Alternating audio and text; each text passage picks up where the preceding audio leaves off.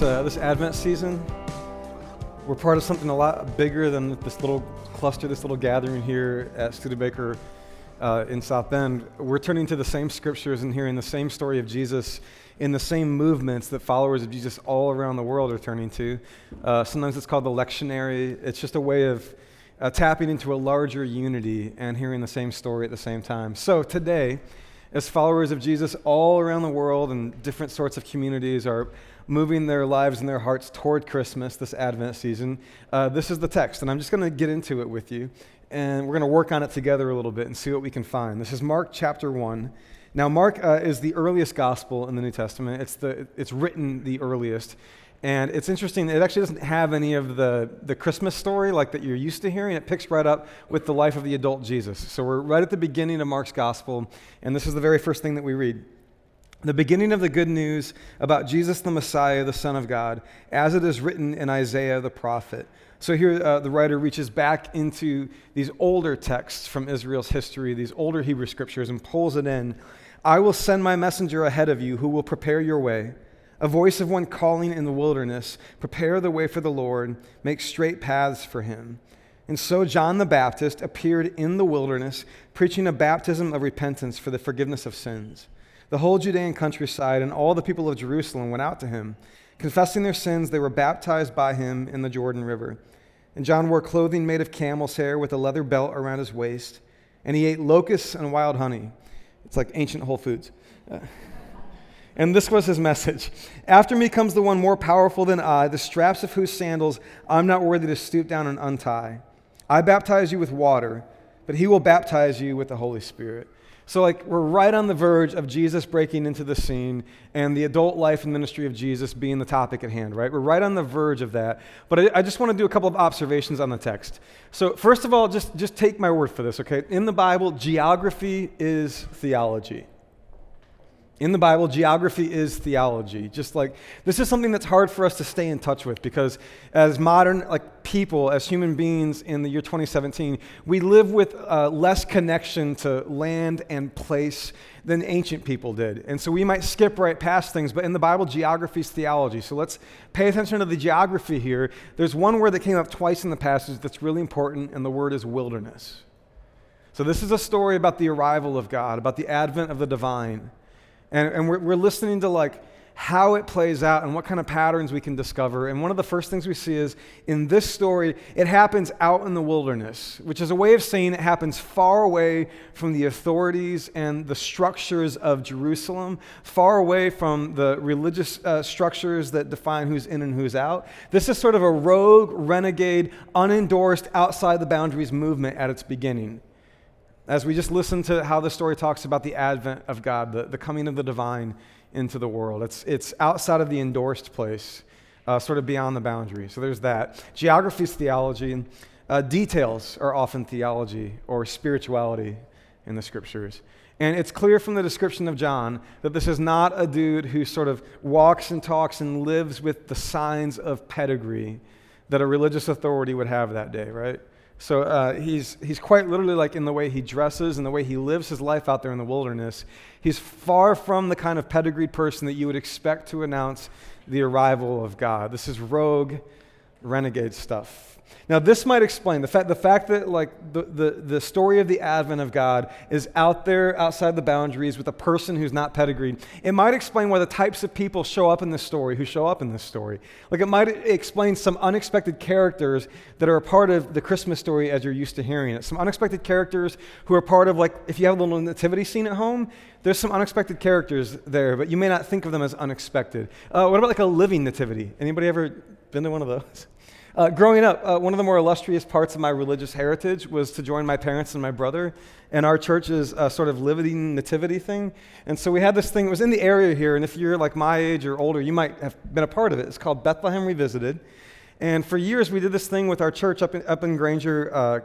We would put on this sort of living nativity, thousands and thousands of people would come, parents with their kids, and what would happen is they would start in our sanctuary or auditorium, and we'd do a little dramatized scene on the stage there, and then they'd go and they'd join a family. And so we'd group people up into groups of 40, and each group of 40 had a family leader who was a male in our church who was usually dressed in some sort of tragic, like quasi-Middle Eastern costume of some sort, right, with a headpiece and like a walking stick and a lantern.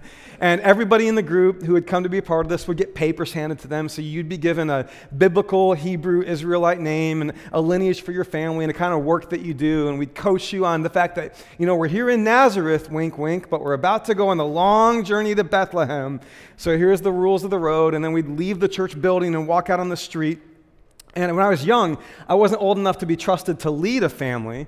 And so I had to find other ways to make myself useful in my little Hebrew boy costume that my mom had made for me. And so right after you left Nazareth, the first thing that each family encountered along the way was this Roman guard shack. So we picked the biggest, strongest dudes in the church, put them on real horses, and they put Roman centurion costumes on, and they would stop the family to inspect them, And since I was looking for something to do, I made a deal with the Roman guard volunteers that I would slip into each family as it came by like a spy, right? And then they'd grab me and they'd be like, "Who is this, a spy?" And I'd be like, "No, I'm not a spy." That was little Jason. And then they would take little Jason and they would drag me, quite literally drag me. I'd go screaming and kicking, and they'd take me behind the guard shack, and they'd take this big old metal shovel, which they used to clean up after the horses, if you will. They'd take this big old metal shovel, and they would slam it against the guard shack as loud as they could, and I would scream like they were beating me. And then I was told we couldn't do that anymore, because this was a family affair. So that's the first station, and then the next thing that would happen is the family would be led along State Road, along the side of State Road 23, back where this church was, and we'd see these cars, and we always had these very clever, punny jokes like, "My, what strange chariots on the path this night," And later on, we had angels in a very rickety deer stand up in the tree, and a floodlight would hit them, and so far none of them have fallen out that I know of, and shepherds and sheep and a tax collecting tent and the village of Bethlehem, and we had the little nativity scene there with baby Jesus, and one year one of the live goats that was in the nativity was in heat, so it was making very strange noises, so we had to remove it from the nativity scene. So this was part of it, but I want to talk to you about the strange characters that are part of the nativity moment here. Because the thing that you would experience on the path to Bethlehem in our little reenactment, after the guard shack, after watching a child beaten by Roman soldiers, the next thing that you do, you'd come around a corner, and there would be these three men dressed up in strange, exotic-looking clothing, bright colors and fake jewels, and they would have camels. And they would point in the sky, and they say, "Have you seen this thing?" And what they were pointing to was that we had an old TV antenna on top of a barn in the woods by our church, and we'd strap some lights on top of it to be the star. And they'd say, "Have you seen this star that we're following?" These are some of the strange characters I want to get at. Believe me or not, this connects to our text today, okay? Because we're talking about the unendorsed, the unpedigreed, the out of bounds, and the arrival of God that's even for them. I want to talk about these strange men for a moment. Mark doesn't tell that story because Mark isn't talking about the early life of Jesus, but the book of Matthew does. So let me take you to this moment in Matthew early on. Here we're reading about the advent of God. This is Matthew chapter 2, verse 1. After Jesus was born in Bethlehem in Judea during the time of King Herod, Magi from the east came to Jerusalem and asked, "Where is the one who's been born King of the Jews? We saw his star when it rose and have come to worship him." These are sometimes called the three wise men or the three kings, the Magi that come from the east. And they saw a star, and they've come to worship. I want to help us appreciate where these characters are coming from. So if you would, close your eyes for a moment. I just want to have us imagine something. Close your eyes and imagine that never in your life have you seen an iPhone screen. You've never seen a computer that's been illuminated, a screen that's been brightly lit. You've never had to turn down the brightness on anything. You've never gotten into a car where the dash is backlit. You've never watched TV. You've never seen a movie. You've never tuned into Netflix. You've never seen a light bulb. You've never seen a neon sign. You've never seen anything like the Strip at Vegas. You've never seen any kind of electrified, illuminated thing. And so in your experience, after the dark, or after the sunset, when it's dark, you might be in your home, and the brightest light you have comes from a candle or a lantern. Except, of course, if you walk outside and you see this, you can open your eyes. It's a basic point, but it helps to get back in touch with it, that for ancient people, a starry sky would have a grip on you. It would be like the best thing on TV that night, if you will, right? It would be captivating. You would walk out, and surely you would pay attention to it. not only would you pay attention to it, it's possible that the things that have our attention eventually become how we find our way. That the things that have our attention eventually become how we make sense of the world, how we find a path in the world. The things that have our attention may become how we try to understand what is moving in the world, what's carrying the story forward in the world, what kind of story is this? The things that have our attention become how we find our way. And so these magi, understandably, have taken on this trade of looking to the stars, the brightest, most compelling, most captivating thing in their experience, and they've been paying attention. Now, what's also interesting is this impulse that the things that have our attention become how we find our way. That seems to be an idea which is understood in the Scriptures, and it brings with it a warning. So let me show you how the Hebrew Scriptures think about this experience of looking up at the stars and trying to make sense of our world. This is in Deuteronomy in the Old Testament. If a man or a woman living among you in one of the towns the Lord gives you is found doing evil in the eyes of the Lord your God in violation of his covenant, watch this, and contrary to my command, has worshipped other gods, bowing down to them or to the sun or the moon or the stars of the sky, and this has been brought to your attention, then you must investigate it thoroughly. If it's true that you catch someone paying too much attention to the stars, and it's been proved that this detestable thing has been done in Israel, then take the man or woman who has done this evil deed to your city gate and stone that person to death. Now, just in case the lesson of this isn't clear, let me take you now to an ancient rabbinical commentary on this text. So that was Deuteronomy. This is Deuteronomy Rabbah, which is an ancient Jewish commentary that sort of summarizes the message of that. This is how it's understood. The Torah, like the way of God. The way of God is not in heaven, nor is it with those who occupy their time in studying the heavenly bodies. That's not all. There's more. Next slide. This is in Jeremiah. Don't learn the ways of the nations or be terrified by signs in the sky, though the nations are terrified of them. Or how about this in Isaiah? Keep on then. And by the way, this is God getting sarcastic. When God is being snarky with you, beware, right? When the maker of the universe is using sarcasm, we have a real problem. God speaks, keep on then. Go ahead with your magic spells and your many sorceries. All the counsel you've received has only worn you out. Let your astrologers come forward. Go ahead. Those stargazers who make predictions month by month, let them save you from what's coming upon you. Surely they, the astrologers, they are like stubble. The fire will burn them up. In other words, in the Bible, in the Hebrew Scriptures, in the Jewish imagination, for these people, the message is, we don't do stars. God does not do stars. We don't do stars. We don't associate with people that do stars. When we find people doing the star thing, we stone them to death. We don't do stars. That's the sort of starting point for thinking about astrology in the Scriptures here. And now we have the Magi. Now, this is one of those moments in the Bible where it's possible that because you know where the story is going, you might miss what the story is doing. Like, because you know that your nativity scene at home today has magi, you know where the story is going. These guys are going to find the baby Jesus, and the advent of God will be a real experience in their lives. Like, because you know where the story is going, you might miss what it's doing. Because what it's doing is, like here in Matthew, this part of Scripture, it's like it's shooting a bank shot off of other parts of Scripture where we read again and again and again, we don't do stars. The people who do stars are out of bounds, unendorsed, unincluded, not pedigreed, not the right people. That's not how you tap into the activity of God in the world. That's not how you find God. That's not how the advent of God will come into your life. But then we have Matthew and the Magi, and we're meant to feel that tension here. If what you know so far is what a good original reader of this text knows, which is that we don't do stars and God does not do stars, and men from the east have come and they're doing stars. If that's all you know, the story doesn't go like this. After they'd heard the king, they went on their way, and the star they had seen when it rose went ahead of them until it stopped over the place where the child was. And when they saw the star, they were overjoyed. On coming to the house, they saw the child with his mother Mary, and they bowed down and worshiped him.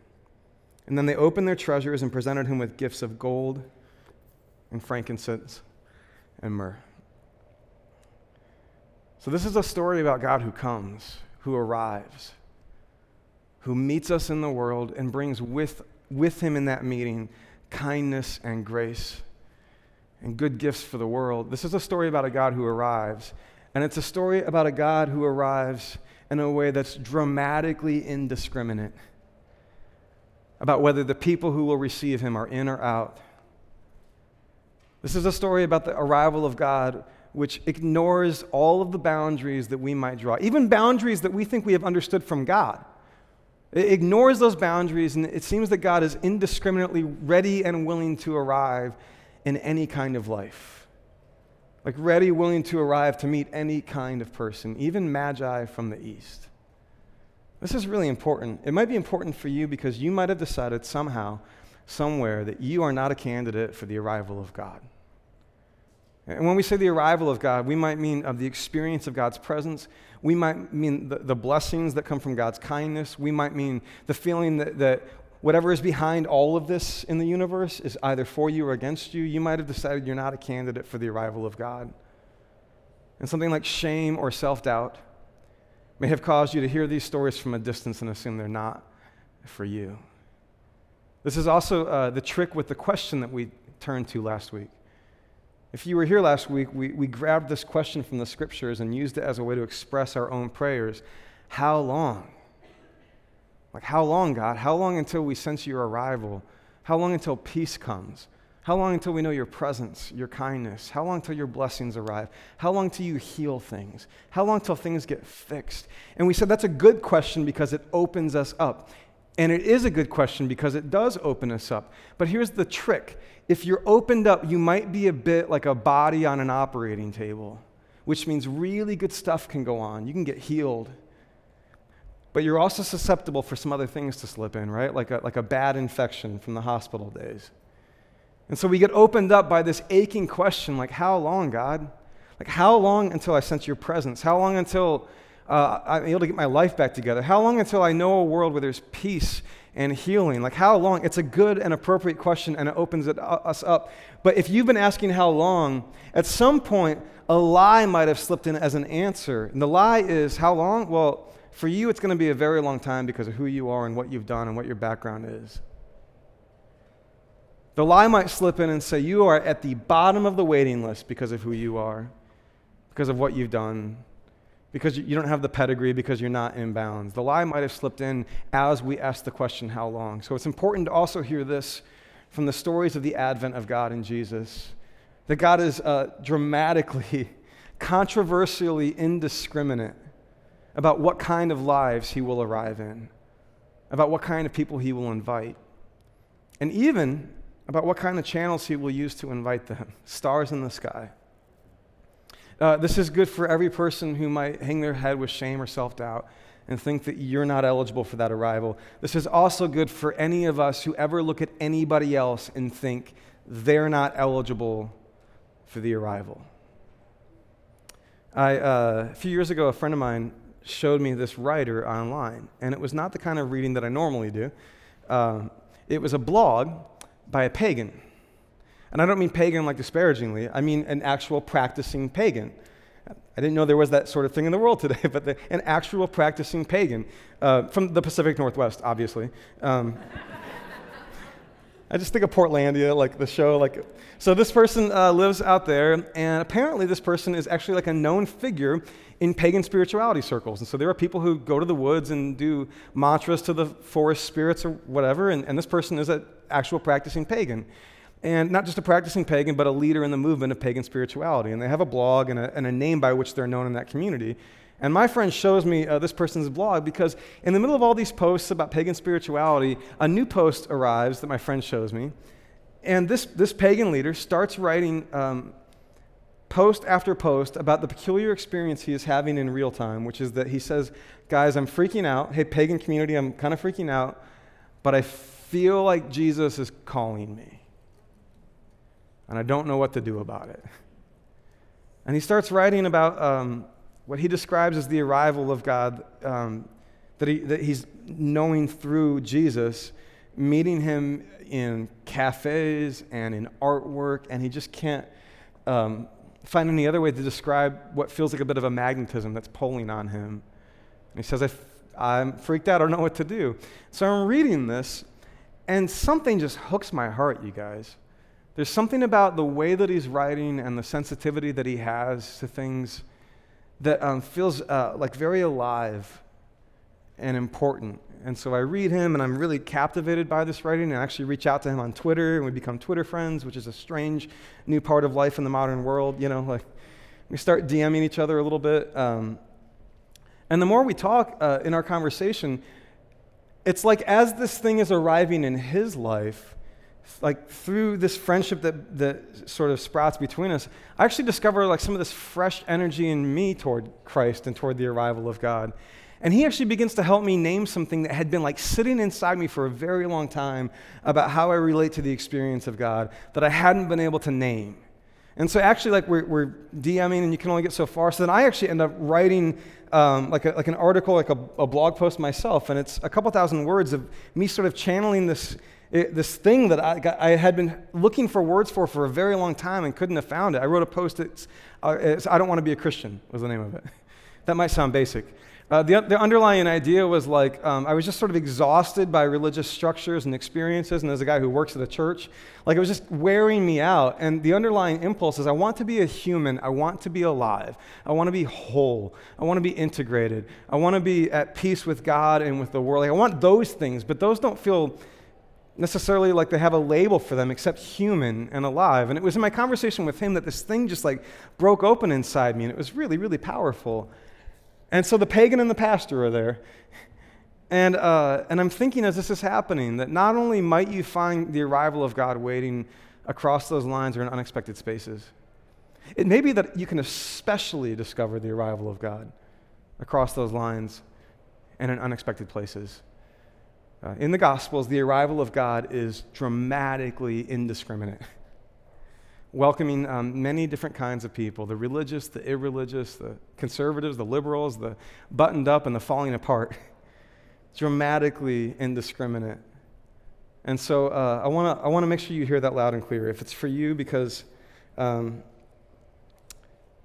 been hanging your head perhaps, and through shame or self-doubt you've decided you're not a candidate for the arrival of God, or because there's somebody else or some other group of people or some label or something that you see in someone else that you may not have said it out loud, you might not have named it, but somewhere inside you there is the conviction that's grown that says they're not a candidate for the arrival of God. But if astrologers from the East can come and find themselves right there at the feet of Jesus, while those with the pedigrees are walking right on by that manger, not even realizing that God has shown up, then maybe God is just dramatically indiscriminate about how he arrives. The good news then is, if we sort of like cleared that up a little bit, then we can move on to a question like, which is, okay, so what do you do? I don't care who you are. What do you do if you expect the arrival of God? If you want to welcome the divine, like what do you do? Well, there's some language in the scripture from what we're looking at today, from Mark and other places, and I want to draw your attention to this. So this is back in Mark, but hear this closely. The beginning of the good news about Jesus the Messiah, the Son of God, as it is written in Isaiah the prophet, I will send my messenger ahead of you who will prepare your way. A voice calling in the wilderness, prepare the way of the Lord. Let's leave that there and let's pay close attention. So what we said is that like God's dramatically indiscriminate in who he will approach and how he will arrive. He'll show up for the wrong people in the wrong places in the wilderness and then in Jerusalem. He'll show up everywhere dramatically and indiscriminately. And then we have this admonition like, if God is coming, if God will arrive, then prepare the way. Now let's be careful and thoughtful about this. Throughout Scripture, Old Testament and New Testament, this is a normal phrase. Prepare the way for the Lord, prepare the way of the Lord. And wherever you see it show up, depending on what translation you're reading, sometimes you'll read prepare the way for the Lord. Like prepare the way for the Lord. Other places, other translations, you'll read prepare the way of the Lord. And now I'm moving a little bit more into poetry than exact science here, okay? But hang with me for a bit. This is how I experience the difference between those two words. When I read prepare the way for the Lord, I inevitably end up in a place where I imagine like God showing up on a tour bus and he's waiting for the red carpet before he deigns to get out. Like God the prima donna who like, until you have cleaned things up and gotten things ready for the guest, The guest ain't showing up. Like that's where that language takes me. It's interesting, though, that in the Greek and the Hebrew, if you look closely, every time it's prepare the way, in the Greek and the Hebrew, it's always of the Lord, which opens up a possibility for me, and maybe it does for you, which is to say, like, look, God's going to arrive. It's clear. He's going to arrive.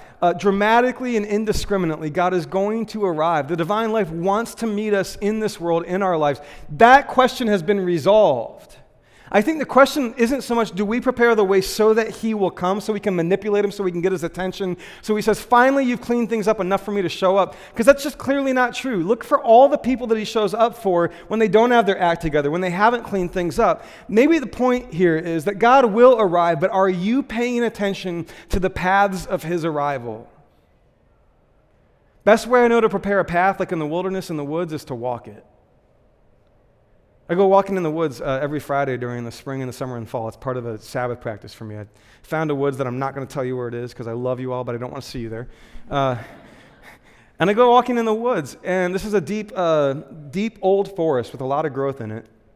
And there are paths that are through the woods, and it strikes me that if those paths aren't walked regularly, that growth will begin to crowd in, right? And there'll be no path left, at least not one that you can see clearly or obviously.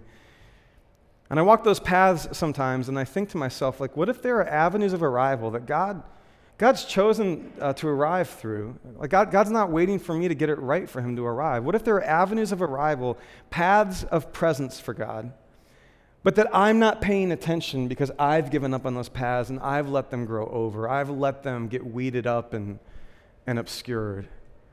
And so I've stopped paying attention. And so I'm not awake anymore to the possibility that that might be a path of God's arrival.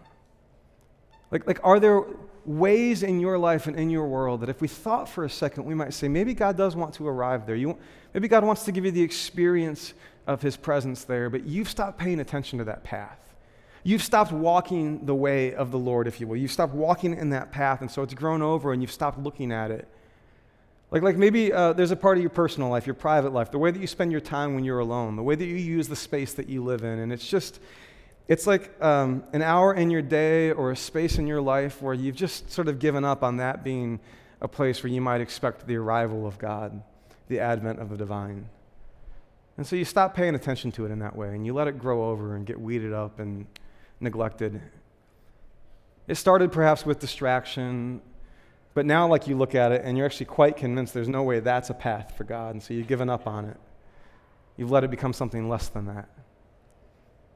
Maybe there's a relationship, marriage, romance, boyfriend, girlfriend, spouse, a close friendship, someone in your family. And what's happened is that you have slowly slipped it into a place where you don't see that relationship as an avenue for the advent of God. You don't see that as a place where you expect God. You don't expect anything good. You don't expect any healing, any new life there. And so what began perhaps as a little bit of innocent neglect has turned into a deep conviction within you that that is not a path for God. Maybe it's your work, your 9 to 5, the way you punch the clock, the office, the cubicle, the classroom, wherever it is that you show up, the factory floor, and you show up and you're there, but you've just sort of decided that's not an avenue for the arrival of God, for the advent of the divine. How could there be any real fruit in that place? It's just a place that you punch the clock, or maybe it's kind of a dark place or a cynical place, or it's a place that has no room for religion or whatever. And I'm not suggesting that you show up with evangelistic tracts tomorrow and start passing them out to your coworkers. But I wonder, is there some real advent of God that you have stopped expecting, that you've stopped looking for? And that pathway, what you call your work, it's grown overgrown, neglected and weeded in terms of seeing it as a conduit for the avenue or the advent of God. We could go on and on, right? Like different places in your life, in our world, different circumstances that seem so intractable that we're just quite convinced that is not a place to expect the advent of God. But if this story is saying anything, it's saying that God is dramatically indiscriminate in how he will arrive, where he will arrive, among whom he will arrive. He's dramatically indiscriminate. So perhaps it's time to prepare that path again, and maybe a way of doing it is by walking it ourselves, by returning to it with hopefulness and expectation. So what was once a clear path becomes that again, and we're awake and aware, and we're watching, and we're listening, and we're praying. There's a passage in the Psalms that's also part of the lectionary today. It's another prayer or poem that followers of Jesus are turning to all around the world. Listen to this. Love and faithfulness will meet together. Righteousness and peace will kiss each other. Faithfulness will spring forth from the earth, and righteousness will look down from heaven.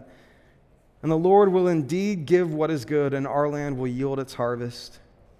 Righteousness goes before him and prepares the way for his steps. God's dramatically indiscriminate about where he will arrive and among whom. And I wonder if there's some way that we could prepare that path. Not because he's afraid to get his feet dirty or walk on a difficult trail, but because we've stopped paying attention and we're no longer awake. And it's possible to miss it when he arrives. To end today, I just thought we'd take a minute and reflect on this. So if it helps, you can close your eyes. I just want to sort of create a little bit of space for us to think about where it is that you might have stopped preparing a path. And maybe it's time to return to that path with a fresh hope or a fresh conviction.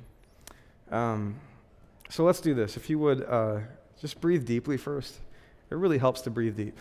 Some of us have gone all week without a single deep breath that goes all the way down.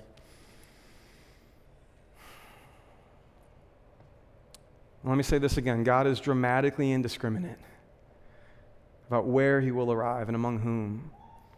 So if shame or self-doubt has caused you to rule yourself out, let's shake that off today. And if by chance you've decided someone else or some other group or some other label is ineligible or out of bounds for the arrival of God, let's shake that off today too. And if God will come and meet us, is there a path that you've neglected? Is there a way that you've turned from? Is there a place in your life, your family, your neighborhood, your world, where you've stopped looking for the advent of God? You've stopped scouting for the advent of God. You've stopped walking that path, and it's grown over, become weeded up, and it doesn't even look like much of a path at all anymore. But what if that's precisely the path that you're being invited to prepare today? What if it's to reinvest yourself in a relationship? What if it's to start hoping and praying and working for some healing? What if it's to ask for help? What if it's to have a whole new imagination for what's at stake in your work as you show up each day and grind it out? What if it's the way that you read the news? And when you read the news, you just see again and again, no, there's nothing good here. The world's just getting worse and worse and worse. And so slowly your vision gets clouded and you stop expecting the advent of God in the world. And I wonder, what would it look like to enact that hope and walk those paths of faith again? I wonder what it would look like to prepare the way.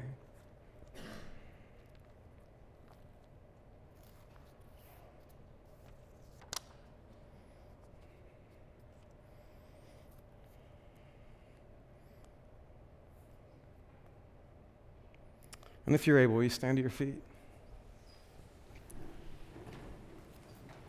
This isn't so much like a rousing end to a sermon as much as I just hope this is a reflection that carries on into the week. But let me read to you from the Psalm one more time as we go out of here in the spirit of Advent, and in the next few days look for those ways and paths that we may prepare again. This is from Psalm 85. Love and faithfulness will meet together. Righteousness and peace will kiss each other. Faithfulness will spring forth from the earth, and righteousness will look down from heaven. The Lord will indeed give what is good, and our land will yield its harvest. Righteousness goes before him and prepares the way for his steps. Grace and peace be with you, friends. Amen. Love you guys. See you soon.